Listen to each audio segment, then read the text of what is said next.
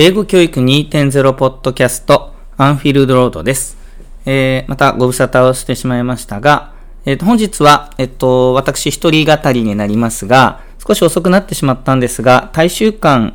英語教育の方で連載をしている英語教育そもそも談話室、第9回ということで、12月号に掲載しました、内容について、連動したポッドキャストとしたいと思っています。なお、前半は、無料で全員の方に聞いていただける形で、後半は、有料の会員の方に聞いていただける限定版ということで、配信をさせていただきます。よろしくお願いします。今回の、大衆館英語教育12月号のそもそも談話室では、実りのある授業研究会に本当に必要なのはという、タイトルで書かせていただきました。研究授業って必要なのみたいな議論と、重なる部分はあるんですけども、基本的には同じような話なんですが、今回私の記事で、スポットを当てたのは、授業者というよりも、研究授業を企画運営する側の裏方さんのことを取り上げたつもりなんですね。で、結局その10月11月あたりに研究事業がやったら増えるっていうか出てくるのは、そういういろんな研究組織ですね。地域の教育研究会とか、もちろん学校単位で何か教育委員会から委嘱を受けてて、その成果を発表しなければいけないとか、いろんな枠組みがあるんですけれども、学校行事も一段落をして、そうですね、だいたい10月ぐらいに合唱とか、音楽的な行事が終わったりした時期に、今度はそういう研究的なものを対外的に発表したり、教員が、勉強しに行ったりみたいなことをやる学校さんとか地域が多いんじゃないかなと思うんですね。でも結構、続けていくのはすごく大変で、事務局になられた方はめちゃくちゃお忙しい中、普段の通常の学校業務でも忙しい中に、その研究授業とか、発表会みたいなものの準備が加わってのしかかってくるので、本当にお体壊さないか心配なぐらいお忙しい方が多いのかなと思うので、なんていうのかな、教員の業務を削減しようってことになったら、見直さなきゃいけないことの一つなような気はするんですね。で、一方で、記事の中にも書いたんですけど、私自身はそういう場ですごく鍛えられて育てていただいたなっていう実感もあるので、ありますし、その授業のことをより良くしようって考えること自体は、教員の本来の業務といえば本来の業務で、削減すべきは別の方なんじゃないかなとも思うわけですね。ただこの辺は学校教育におけるこういう研究というとちょっと大げさですけど、研修のための組織がちょっと特殊な形で運営されているなっていう気はするので、その辺が非常に悩ましいかなと思います。特にその市の教育研究会とか、地域のですね、なんとか地区の教育研究会みたいな団体がありますよね。で、その場合ってもう英語だけじゃなくて全部の教科とか、なんなら領域ですか？その特別活動とか進路指導とか、いろんな領域ごとにその研究会があって、だいたい学校の校内の文章に基づいて、じゃああなたは何々部会担当ねってことで、そういう出張に派遣されたりですね。なんならその中で役員になったりして、そういう裏方作業をやってくださってる、わけですよね。で、いいんですけど、それがその教員の組織が大きくて、教員がいっぱいいて、余裕があった頃はいいんですけど、今はその、忙しいし、あと、若手の先生もたくさん入ってきて、その、研究会を回すのも非常に難しくなってきている。で、自分なんかの経験で言っても、市町村単位の教育研究会だと、もうなんていうのかな、形式化しちゃってる、形骸化っていうと言葉あれですけど、でも形骸化しちゃっていて、なんていうのかな、例えばその担当の人も全部輪番制になってて、今年の部長さんはあなたで、来年はもう何々中さんがお願いしますみたいに、もう決まってるわけですね。結局、なかなかその、担当の人を決めたりとか、そのグループごとに研究授業とかを例えばやったりするわけですけど、その授業者を、募ったりとかが、なかなか決まんないわけですね。みんな手挙げなくてどうするみたいになってっていうのが、効率悪いんで、もうじゃあ公平にしましょうってことで輪番にしてるなんてことが、正直多いのかなって気がするんですね。で、輪番にしちゃうとですね、いいんですけど、たまたまその当たる年のその学校の担当の方が、初任者ですとか2年目ですみたいな人だったりして、そういう人が例えば部長さんとして裏方の事務作業をやんなきゃいけなかったり、なんならいきなり研究授業をみんなに見せなきゃいけなかったりとか、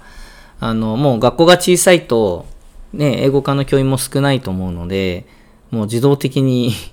教科主任だったりして、そういうのをやんなきゃいけないなんてことも出てきてますよね。結局、生徒の数が減って学校規模が小さくなってきたことで、昔からあるそういう研究会の組織が、うまく回らなくなってるってところの構造的な問題がすごく大きい気がします。でも今の話聞いてるとPTA とかと同じですよね。PTA の役員決めがみんなチーンって下向いてなかなか決まんないから、だからもう輪番じゃないんだけど、もう小学校入学の時に6年分の役員を決めて、いつやるかをもう割り当てておくみたいなところもすごい似てますし、なんならちょっと私今年こういう事情で研究授業ちょっと無理なんですよ、他にもこういうの抱えてましてみたいに、みんながその事情を、言い訳って言うと言葉悪いですね、その事情を説明し合うのを見てると本当に PTA の役員決めと似てて、ちょっと前向きになれない組織になってきちゃってる感じがしますよね。で、そもそも負担を公平にしようっていう気持ちが強くなってる時点で、その負担をかけてまでやらなくてもいいんじゃないかみたいな気持ちがみんなの中にあるんだとすると、もうなかなかその組織でいいものが生まれていかないんじゃないかなって気はするので、結論としては嫌ならやめりゃいいのになってのはすごく思うんですよね。でも多分やめられないのは、例えばいろいろありますよね。その組織そのものは維持しておかないと、例えば上位団体があったりしてね、地区の英語教育研究会だったり、県の団体だったりとかに、人を出さなきゃいけない、お金を出さなきゃいけないみたいなことがあったりすると、それもやめちゃえばいいじゃんとか思うんですけど、結局やめちゃうと、例えばその地区の生徒がスピーチコンテストに出られませんとか、例えばですけどね、そういう生徒が不利益になっちゃうんじゃないかなって思うと、思い切ってやめるがなかなかできないっていう非常に難しい問題があるのかなって気がしますね。なので、でもそういう組織は維持しつつも、研究授業の持ち方とかは、考えていってもいいんじゃないかなってのはすごく思っています。その組織的な話はもうちょっと後半の話でもちょっとしようとは思ってるんですけども、でもここで話しちゃった方がいいかね。結局そもそもその教育研究会みたいなものが厳密に言うと任意団体なんですよね、あれはね。だからその公務文書みたいのに割り当てるものでは本来なくて、実質義務化されちゃってる地区が多いかなと思うんですけど、私昔働いてた市は自由だったので入らない先生もいらっしゃったんですけど、それもどうなんだろうっていうのは本当難しいところなんですけど、でも本来そういう任意団体っては任意団体なんですよね。で、不思議だなと思うのは、その教員が会費を払って、その会費でその事業が運営されてるわけですよね。教育委員会からの支援があったりする場合もあるかなとは思うんですけど、で、結局その上位団体からもお金が降りてくるから、そのお金をいろんな行事に回してるんですけど、ってことは冷静に考えると、そのスピーチコンテストやったり、他教科でもお習字の展覧会とか美術の展覧会とか音楽発表会とかやっている予算は、その教員とかが払ってるお金から出てるわけで、教員のお金でトロフィー買ったり、賞状を作ったりして、なんていうのかな、生徒たちが表彰される機会をたくさん作るってこと自体はすごくいいと思うんですけど、それも今なんか変な話、内申書というかね、高校に送る調査書のためにみたいなところもちょっとあるような気もするので、なんか自作自演をしているような感じもしてくるし、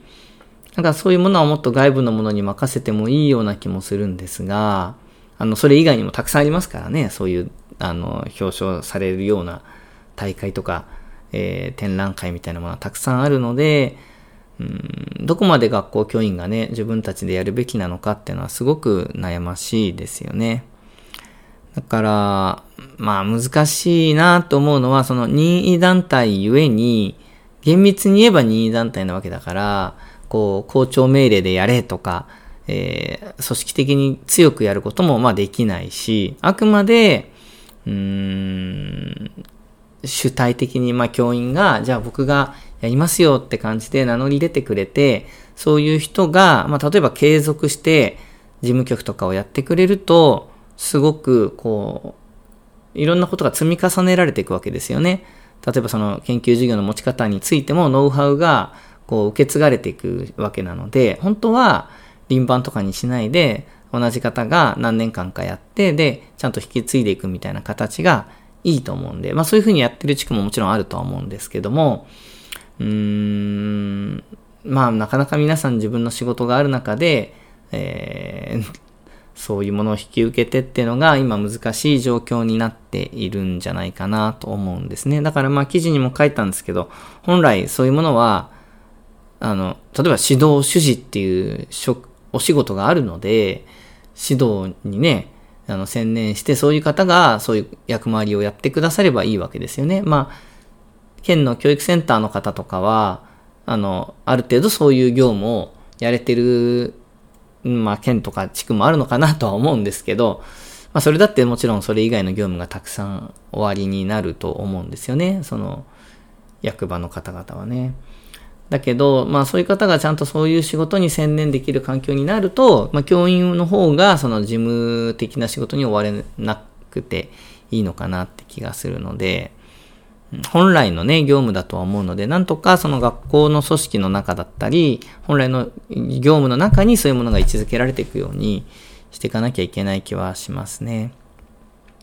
なんかでもこういう話をしてると、例えばサークル、自分はその地域で英語教員のサークルをずっとやってきたんですけど、これ別に自分が始めたわけじゃなくて、先輩たちが集まって土日に、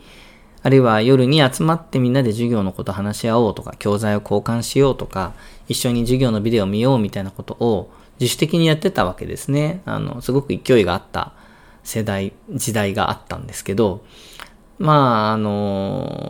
本当にサークル、大学のサークルのノリなとこもちょっとあったと思うんですけど、やってたものを、自分なんか引き継いで、地区で、月に1回そういう勉強会をやってきたんですけど、結局自分がうまく後輩にそれを引き継げないまま、なんとなく刺激でトンボになってしまったのをすごい自分としては反省というか後悔していて、これも同じなんですけど、任意団体っていうかあくまで本当に任意団体なので、このサークルを誰かに引き継ごうってなった時に非常に難しいんですよね。もうその人が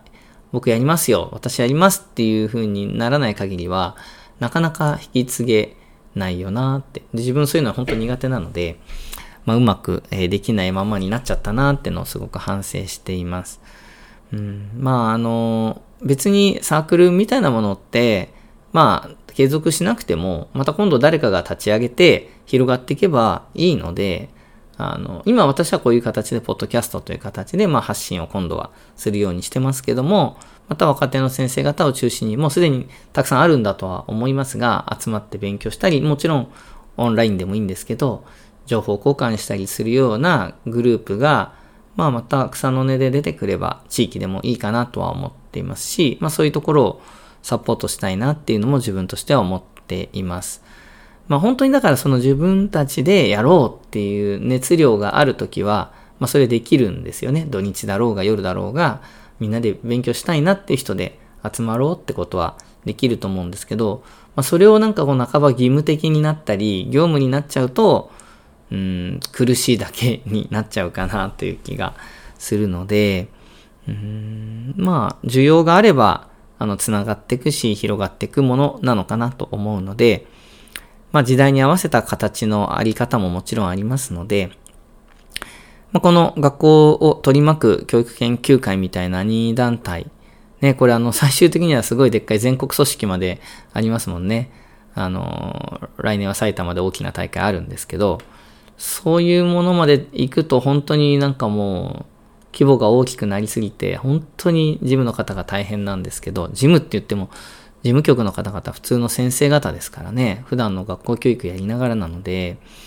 この負担をもう少しね、分散したり、その規模の大きさとか、見栄えとかじゃない実質的なところにもう少しエネルギーが注げるようになっていくといいのかなって気はします。はい。ということで、今日前半は、地区の教育研究会っていうものが持っている構造的な難しさとか、そうですね。そういう団体のあり方とか、教員の研究組織のあり方みたいなものについてちょっとお話をしました。一応無料会員の方ここまでになります。この後、プロプランの方向けにもう少しお話継続しますが、一応、予定としては、そもそも研究授業って、